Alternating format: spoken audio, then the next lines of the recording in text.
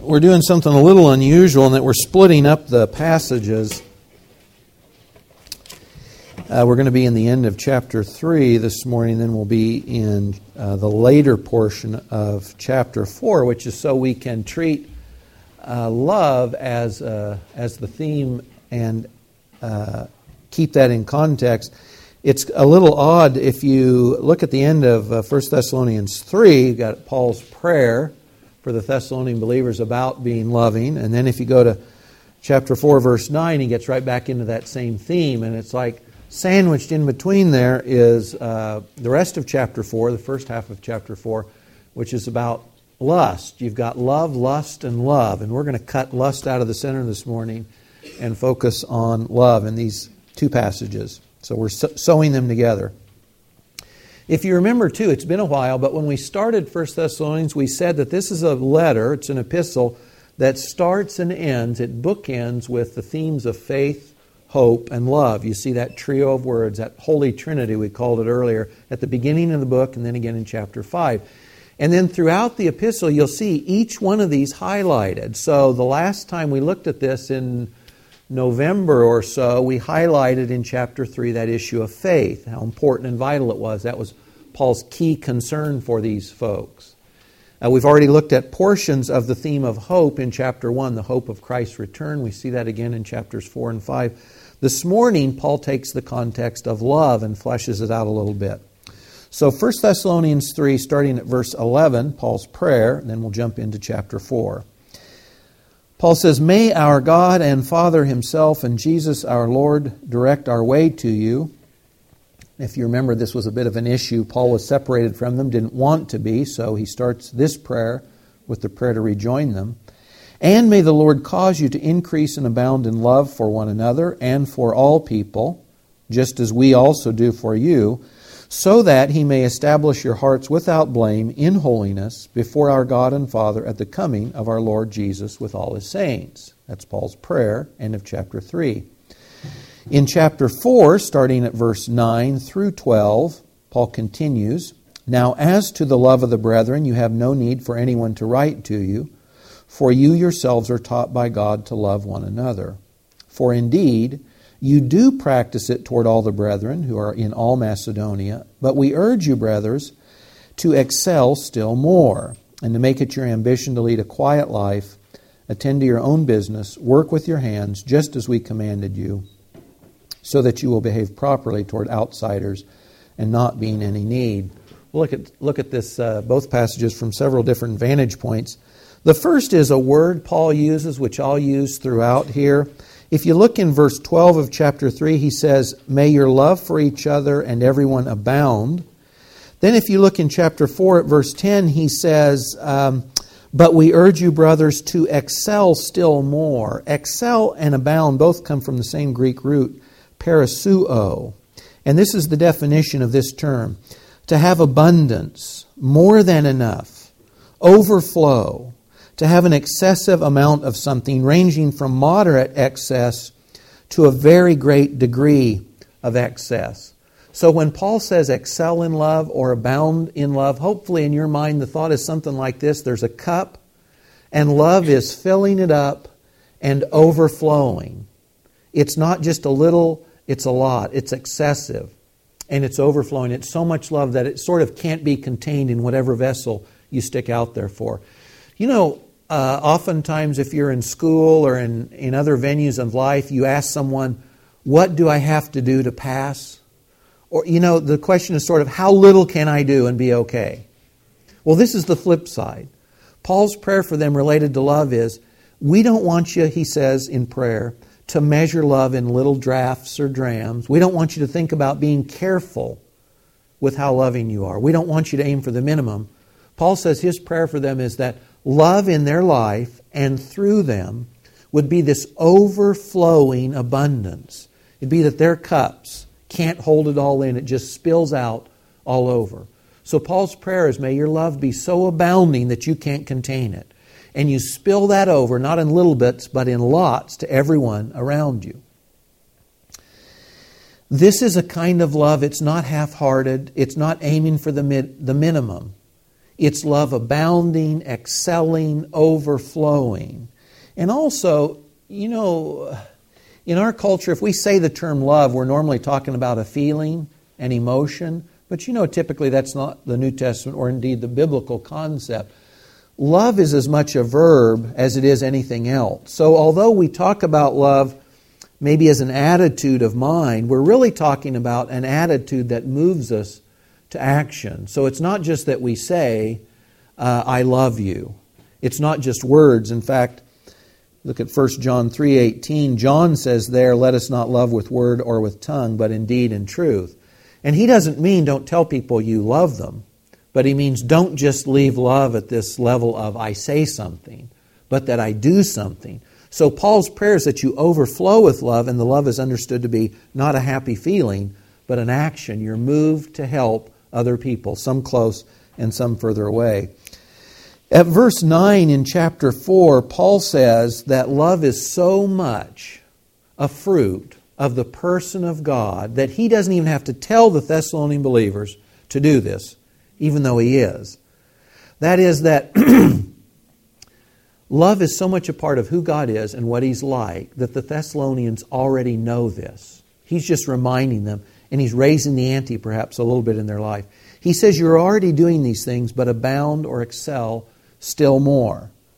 So think of this. If you say, how does God Himself teach me? How do I know as a Christian? How did they know as new Christians? Apart from Paul telling them that God wanted them to be loving to others, I think of a couple things. One is Jesus, God incarnate on the earth, talked about love as a commandment, and then He modeled it also. So if we're just thinking about God teaching them, God taught them in the person of Jesus Himself. Passages like John 15:17, Jesus says, this I command you, that you love one another. This is huge. Jesus says, if you love me, you'll obey me. And His key commandment is love others. So God tells us love others. But also 1 John 3:16, John there says, we know love by this, that He laid down His life for us, and we ought to lay down our lives for the brothers. In other words, when I read the Scriptures about God incarnate, Jesus here on the earth, I see an example of this love, this laying my life down for someone else. And 1 John says that's our example. So God taught the Thessalonians, and God teaches us today, both through His Word directly and through Jesus' Word specifically, but also through His example. But then beyond that, and I think probably what Paul had in mind here, is that if the Holy Spirit of God resides in you, the God who is love, 1 John says elsewhere, if the Holy Spirit's in you, loving should become a part of who and what you are, because the Holy Spirit's in you to reproduce the nature and character of Christ Himself. So in Galatians 5, we're told that the first fruit of the Holy Spirit, those characters of God and of Christ that are reproduced in us by the Holy Spirit, the first one mentioned is love. In fact, back in John 13 again, Jesus said love was to be so characteristic of those who knew Him that they would be identified as His followers by the display of their love. So John 13:35, by this all men will know that you're my disciples, if you have love for one another. This is sort of mind-blowing for me today. If you assess your own life, or if you ask the people that know you, how loving am I? Do you know I'm a follower of Christ based on my love? That's a pretty searching question. How many people today know we are Christians by our love? Jesus says it would be so common a trait in His followers that they would be known for that value alone, that characteristic alone. So Paul prays on the theme of love. He starts by praying for them that their love would abound and excel, that their love wouldn't be little, it wouldn't be meager, it wouldn't be small, but it would be overflowing love. They're loving already, he says, but let that love become this overflowing love, greater love instead. On a practical level along this line, if you don't prepare yourself in your own mind to be loving, you probably won't be loving. Very practical level. For instance, if we're in church on Sunday morning, someone talks to us about being loving, and then we go home, and someone asks me to take out the trash. and I'm doing something else. Or someone tells me they need me to stop that important thing I'm doing right now and come help them. What's my first response? And what's your first response? You're doing something, you're going to be a loving person, you're going to be known by the fruit of love. And then someone interrupts your reverie and says, I need you to do something for me. I need you to quit thinking about love. I need you to come take the dishes. Put the dishes away or take the trash out. What's your first response? Is it, oh sure, that'd be great. Love to serve you, love to love you. It's probably not for most of us most of the time. If we're going to be loving on a very practical level, we have to in our own head tell ourselves it's okay to be interrupted. So that if I tell myself it's okay that I'm interrupted, I'm doing this important work, I've got 10 things going on in my mind, and someone asks me if I can do something, it's okay to stop and say, yes, I can do that for you. Or I might have to say, give me 5 minutes and I'll be there.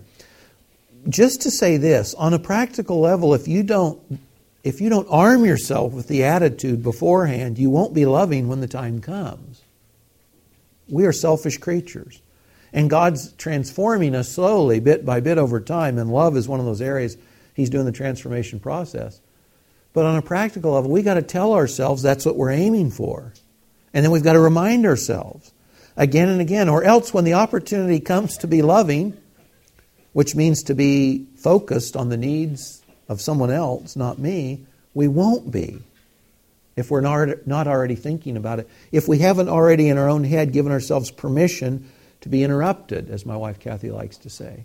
It's okay if I'm interrupted. That's part of being loving, excelling or abounding in love. I've told myself it's okay.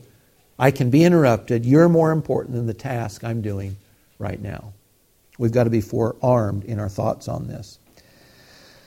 Love has a couple of values that Paul mentions here. One in chapter 3, he says at verse 13, love prepares us to see Christ, whether in death or at His return to the earth. So he says in 3:13, in his prayer, may He establish your hearts without blame in holiness before our God and Father at the coming of our Lord Jesus with all His saints. Paul says related to having love as an active part of who you are and how you're animated, how you're motivated, how you think and act. Paul says that if you're abounding in love, you'll be ready to see Christ at any time. In fact, he connects holiness with love. You know, typically if we think about being holy, probably for most of us in our minds, we're thinking we're not going to do certain things. We're going to avoid certain things, and that means holiness. This is a whole different take. Paul says if you're abounding in love, you'll be holy. And then the repercussion of that is, my conscience is clear. I'm loving, and because I've given myself to love others, I'm holy. And because I'm holy, my conscience doesn't condemn me. So that if Christ came right now and I'm face to face with Him, or if I'm driving home and I'm killed in an accident and I wake up in heaven, either way, my first response won't be, oh no. You know, like your hands in the cookie jar when Mom comes into the kitchen and it's not supposed to be. How do you feel? You're not thrilled to see Mom. You don't want to see Mom right now. Well, for Christians, if we're living lives that we're not supposed to, if our lives are characterized by things that we know Christ has told us not to do, or we're simply not doing the things we know we're called to, how do you feel about seeing Him right then, when you're doing whatever you're not supposed to be doing? Or when you're living that little small life where you're grudgingly serving out love, in little drips to others as you see fit. The implication is you see Jesus and instantly I haven't been living the way I'm supposed to be. And my first response is, oh no. Wish I'd been living a little different. The same theme in 1 John 4:17, by this love is perfected with us so that we may have confidence in the day of judgment. In other words, whenever I see Christ, if I'm living life as this abounding, overflowing kind of love, I tend to be holy. I'm putting away things that don't serve God's interests and other people's interests. And therefore my conscience is clear and I'm good to go at any time. This is freeing and this is liberating. You can't buy a clear conscience. You can't pay for one. You can't get it in the store. Christ, the blood of Christ, Hebrews, Kent shared in the Lord's Supper last week, The blood of Christ is what cleanses our conscience. We don't pay for our sins. We don't make that atonement. But when we're living a life given to love, it makes us holy so that our conscience stays clean. So that at any moment we're good to go. Lord, I'm good to go. If you come right now, my conscience is clear. I'm not going to shrink away. I'm going to be ready to see you. What a transformation. We don't want to live lives where we're afraid to see God or die. We want to have a clear conscience so we're good to go. Well, Paul says if we give ourselves to overflowing love, it leads to holiness. We'll be ready to see God at any time in death or at what's called the rapture. Love also does something else. It prepares us to live life on the earth. He says in 4:11, make it your ambition to lead a quiet life and attend to your own business and work with your hands just as we commanded you, so that you'll behave properly towards outsiders and not be in any need.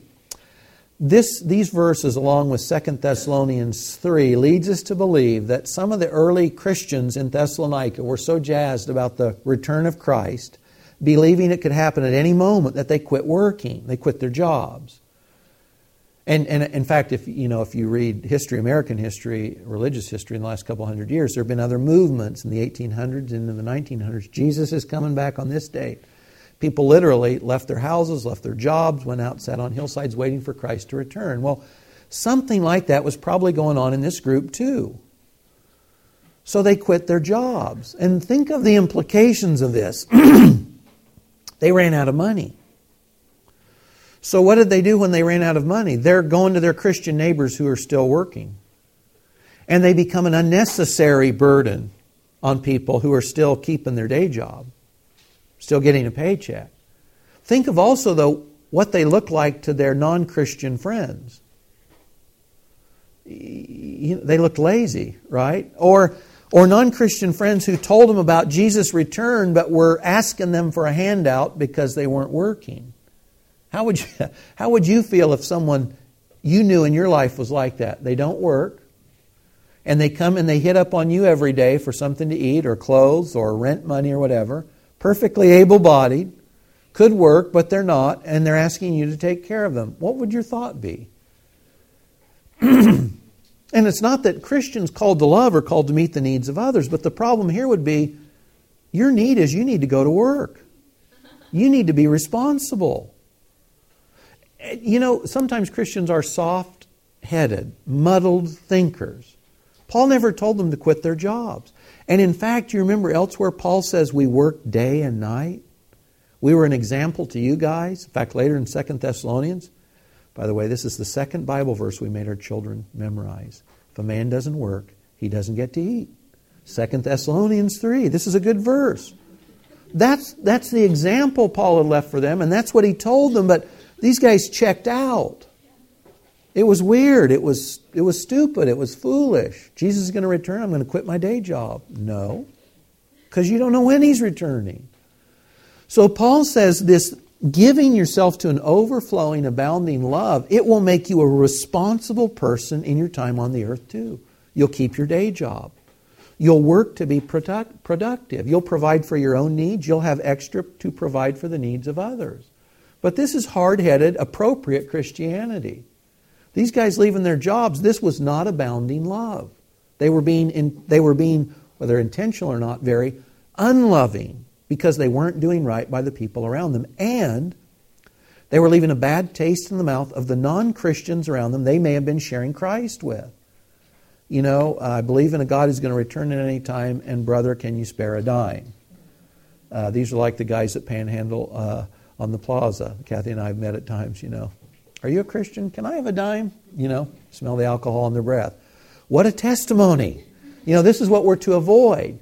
So if we have this abounding love as characteristic of our life, it not only prepares us for eternity, it makes us holy, but it also makes us responsible while we're here.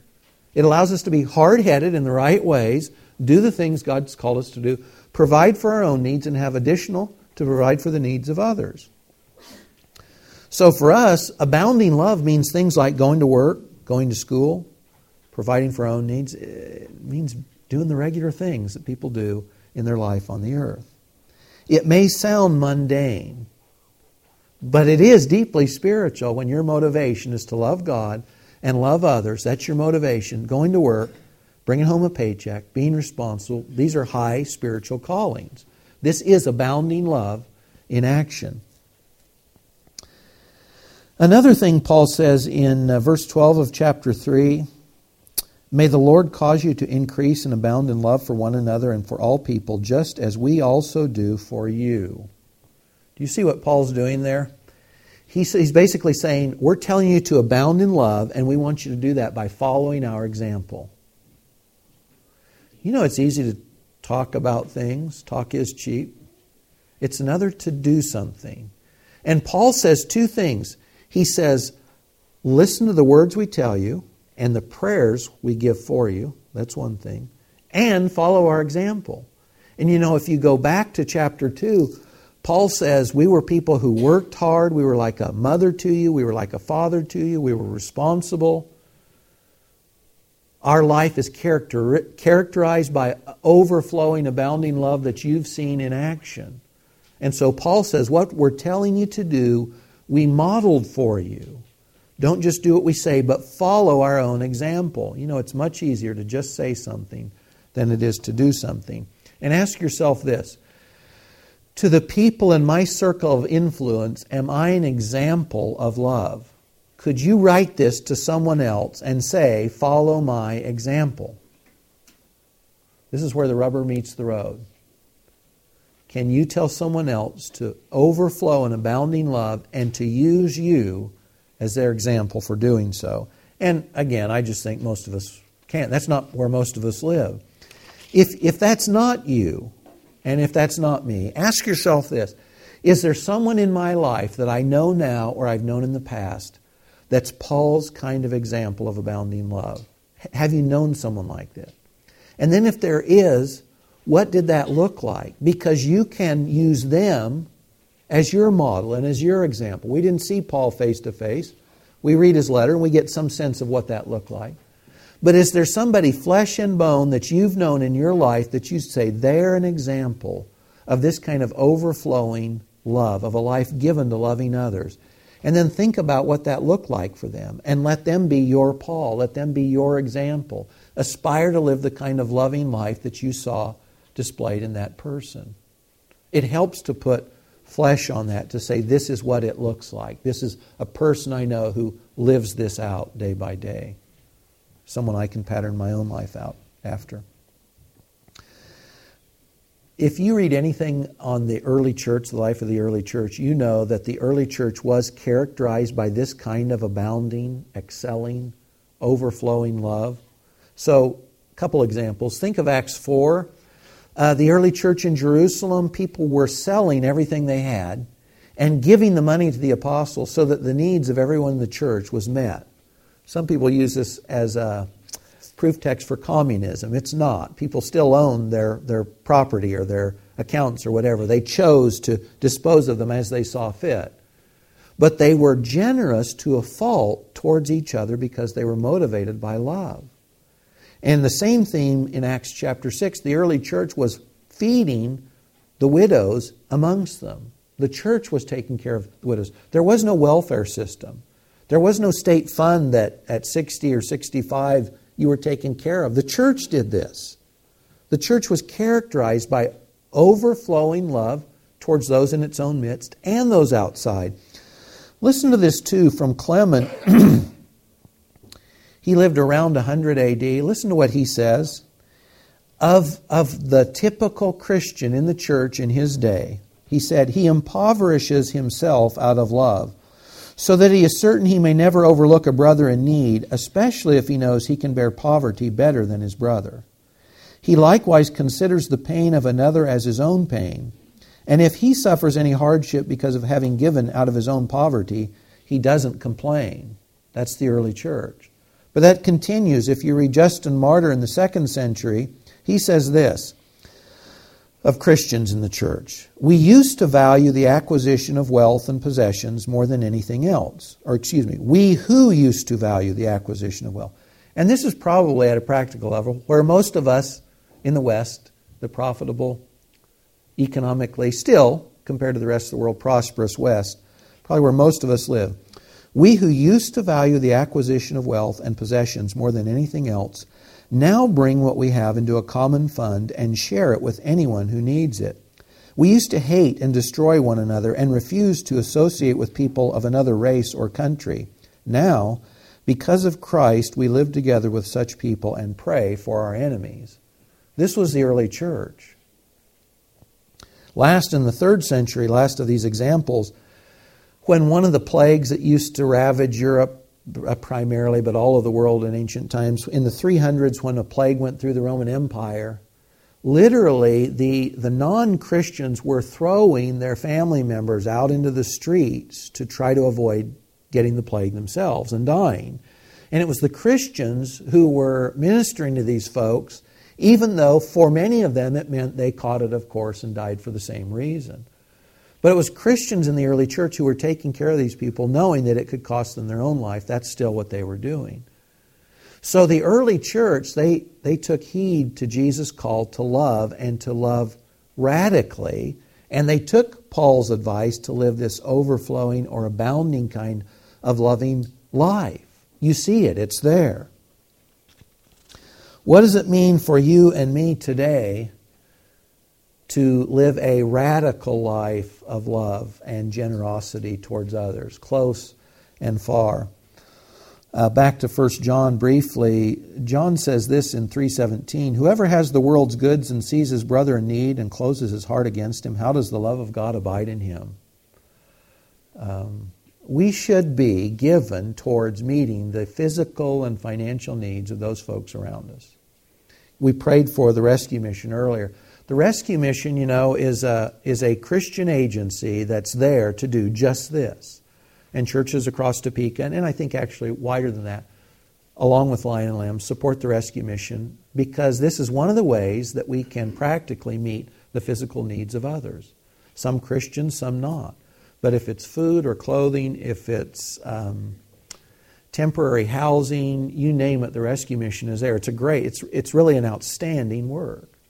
And that's why the church, Lion and Lamb, contributes to that monthly. It's why we serve at the rescue mission when there are needs there to help meet.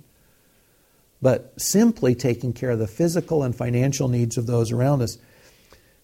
People who have financial needs in the church, I hope you know this, that as a church we try to be generous. Sometimes we're generous to a fault. We've given money away to people in the past in which you scratch your head afterwards and say, well, we erred on the side of being generous. It wasn't spent well. But we would rather do that than be small and measure out generosity in that little way. We want to be generous and abounding in love towards others. And so when there are needs in the church, we do take seriously meeting the financial needs of others in our midst. Very mundane and small things, like when people move, we show up to help them move. When people have babies or when people lose loved ones, the church takes it on to provide meals for about a week at a time. These are small things, but guys, they communicate what we're supposed to be doing because we're saying to other people, you're important. And we want to serve you and we want to be there for you with whatever's going on in your life. If we are not characterized by love as a church, either this small piece of the larger body or the church in general, what claim do we have left on Christ to the world around us? If He says they'll know you're Christians by your love, and no one knows we're Christians, what claim do we have publicly as Christians? There's not much left for us. At an emotional and spiritual level too, here's something you can do for others. Abounding love. You can pray for others. You can pray. It costs you almost nothing. It costs you a little bit of time. But if you believe prayer is meaningful, it is one of the most meaningful things you can do for anyone you know, whether they're a Christian in the church or not, to pray for others. When someone tells me that I've been prayed for, it's like money in the bank to me. It's more valuable than my bank account. Not that I will pray for you, that's nice. I have prayed for you, that's better. I will pray for you may be a nice saying. I have prayed for you, that's meaningful. We can pray for each other. And we know each other well enough. Pray for the areas we're weak in. Pray when there's a need that we don't know how to face. We should be praying for each other. That's overflowing love. Mundane things too, guys. This doesn't have to cost you a lot sometimes. Things like we talked last week, speaking the truth in love. This is huge. Being willing to talk to each other sometimes about the hard things in life, things that a person may not want to hear, but you know they need to for their good. Speaking the truth in love, that's loving. That's overflowing, excelling love. But other times, just encouraging people with your words. That's overflowing love. Giving to others. The church doesn't have to corporately do these things. If you know someone has a need and you can meet it, you should be doing it. As individuals, we should be doing that. What does it look like for us to share this abounding, overflowing love with those outside the church? Little broader spectrum. How about at least this? How about praying for opportunities to share the gospel with the people that you know, that you work with, that you come in contact with? Most of us are carrying the gospel like a book underneath our sweater. It's there, and it's not seen or read or heard by anyone else. You know, the most loving thing you can do for anyone who doesn't know Christ is to tell them about Christ. The most loving thing you can do is to share Christ with others, bar none. And I know there's issues about when and how, and you can pray about that. But we should have a disposition. If love is our motivation, then we should have a disposition that I'm looking for those opportunities to share Christ with those who don't yet know Him. If I care 1 ounce for someone else, wouldn't I want to tell them that there's such a thing as eternal life or eternal separation from God and all goodness forever? You know, if the rest of the world you knew are lemmings running over a cliff, wouldn't you want to turn to the lemming next to you and say, there's a cliff over here? We should stop. We should reconsider our course maybe. This is the most loving thing you can do, to share Christ with those who don't know Him. And to pray. And again, I'm not talking about being obnoxious. God, give me those opportunities so I can share with others about You. Being a good neighbor. This could mean things like not being loud when it's late at night. This could be things like cleaning the trash up out of your yard. You know what I mean? Just being considerate of others. Those who you don't get along with, Jesus says, pray for those who persecute you, Matthew 5:44. You can pray for them too. Luke 6:27, do good to those who hate you. Most Christians I know, myself included, are rather carnal. So if someone does wrong by me, you know what my first instance is? Got to get them. You know, retaliation or cool withdrawal. I'm better at that, frankly. So, but if you ever see it, sorry. You know, I'll just back away. You know, go to myself. Just leave you alone. That's totally carnal, though. Jesus says that if you are characterized by His kind of love, you do good to those who don't do good to you. So just like giving ourselves permission to be inconvenienced, when someone doesn't do right by us, we should tell ourselves we're called to bless them, to pray for them, to do good for them. That we've got to remind ourselves of that or we won't do it. That's what we're called to. And you know, this is the thing. We think we're going to give someone else what they deserve, but that's not what we want, certainly. Lord, spare me what I deserve. We want to be treated lovingly by others. God says to us, He's given us Himself and His love, and He says, you turn around and give that away. What you freely have received, you freely give. And when you and I love others, even those who are unlovely to us, hurtful, hateful, you're the winner. Whatever they do with your prayers or your love to them, you're the winner. You become more Christ-like. You become free of bitter enmity and the sense of vengeance and I'm going to get them. And you're free when you show love to those who don't show love to you. Think of this too, this definition, 1 Corinthians 13, and just ask yourself, is this what my life looks like? Paul wrote this to the Thessalonians' neighbors right down the coast in Corinth. He said, love is patient. I'm willing to be patient or long-suffering, actually, the Greek term. I'm willing to wait long. Love is kind. It's thoughtful towards others. Love is not jealous. This is huge. When God blesses someone else, are you okay? If God blesses someone else and not you, are you okay with that? Love is not jealous. Love does not brag and is not arrogant. It's not all about me. Life is bigger than me. God's at work in more lives than mine. Love does not act unbecomingly. Love isn't rude. Love is thoughtful towards others. It does not seek its own. It's not provoked. Are you a firecracker waiting to be lit? That's not loving. It's not provoked. When someone's not doing right, I don't blow up in anger. It does not take into account a wrong suffered. Love overlooks sins committed against us. And again, when you lovingly overlook the sins committed against you, you win because you're free from bitterness. You're free inside between you and the Lord. You don't build up and harbor all this crud inside you that eats away. When you overlook those things, you win. You stay spiritually healthy. Love does not rejoice in unrighteousness, but rejoices with the truth. We don't rejoice when bad things happen to bad people. Because if love is our motive, we want the best for other people, no matter who or what they are. Love bears all things. It puts up with things. It puts up with things, not nice things, for a long time. This is again about not measuring out. If I say, Lord, how much love is enough? My focus is how little can I give? But here, bears all things. Again, it's this thought of it overflows. It's not supposed to be measured out slightly. Believes all things, hopes all things, endures all things. That's the kind of love Paul's calling to us. That's the kind of love Christ demonstrated for us. Do your family members think you're loving? Do your parents think you're loving? Do your children think you're loving? Does your spouse think you're loving? In other words, do the people who know you best, do they think you're characterized by love? You could do a dangerous thing. You could ask them. And if they said, not really, you could ask them, what areas would love look like in my life from your perspective? This would be a good thing. How about this? Do those people who know you, maybe a little bit broader circle, the people you work with, go to school with, etc., do they know you're a Christian because of your love? If Jesus says, my own will be identified by the larger world by their characteristic of love, do people know we're Christians by our love?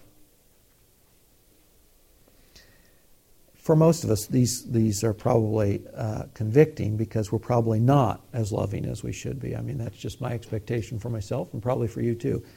Assuming that, we can ask God to help us to be more loving, to be like Christ, to take on that mindset that we just tell ourselves it's okay to be inconvenienced. When someone cuts me off in traffic, I'm not going to cuss them out in my head. I'm going to pray for them. Or when whoever does whatever to me, I'm going to tell myself ahead of time, I'm going to pray for them right then. Right then. I'm going to bless them in Christ's name right then. I'm going to provide for this overflowing love on the front side of things. Paul calls us and he prays for those first Christians to this abounding, overflowing life of loving service to others. And if you give yourself to it on the upside, just in a very self-serving way, you're ready to see Christ at any time. And you have the right kind of motivation to live a responsible, productive life here on the earth. When we give ourselves to love others too, think about this, seek their good, provide for their needs, we are most like Christ. And the flip side of this is, when we serve others in Christ's name, we've served Him. Let me close with Matthew 25. Brief theological note. Matthew 25, in my understanding, is written to a setting that includes Jews and Gentiles, not the church. But the principle is true. King Jesus returns to the earth. He separates, he divides the nations between the goats and the sheep. He's going to bring some into his own kingdom. The king will say to those on his right, "Come, you who are blessed of my Father, inherit the kingdom prepared for you from the foundation of the world. For I was hungry, and you gave me something to eat. I was thirsty, and you gave me something to drink.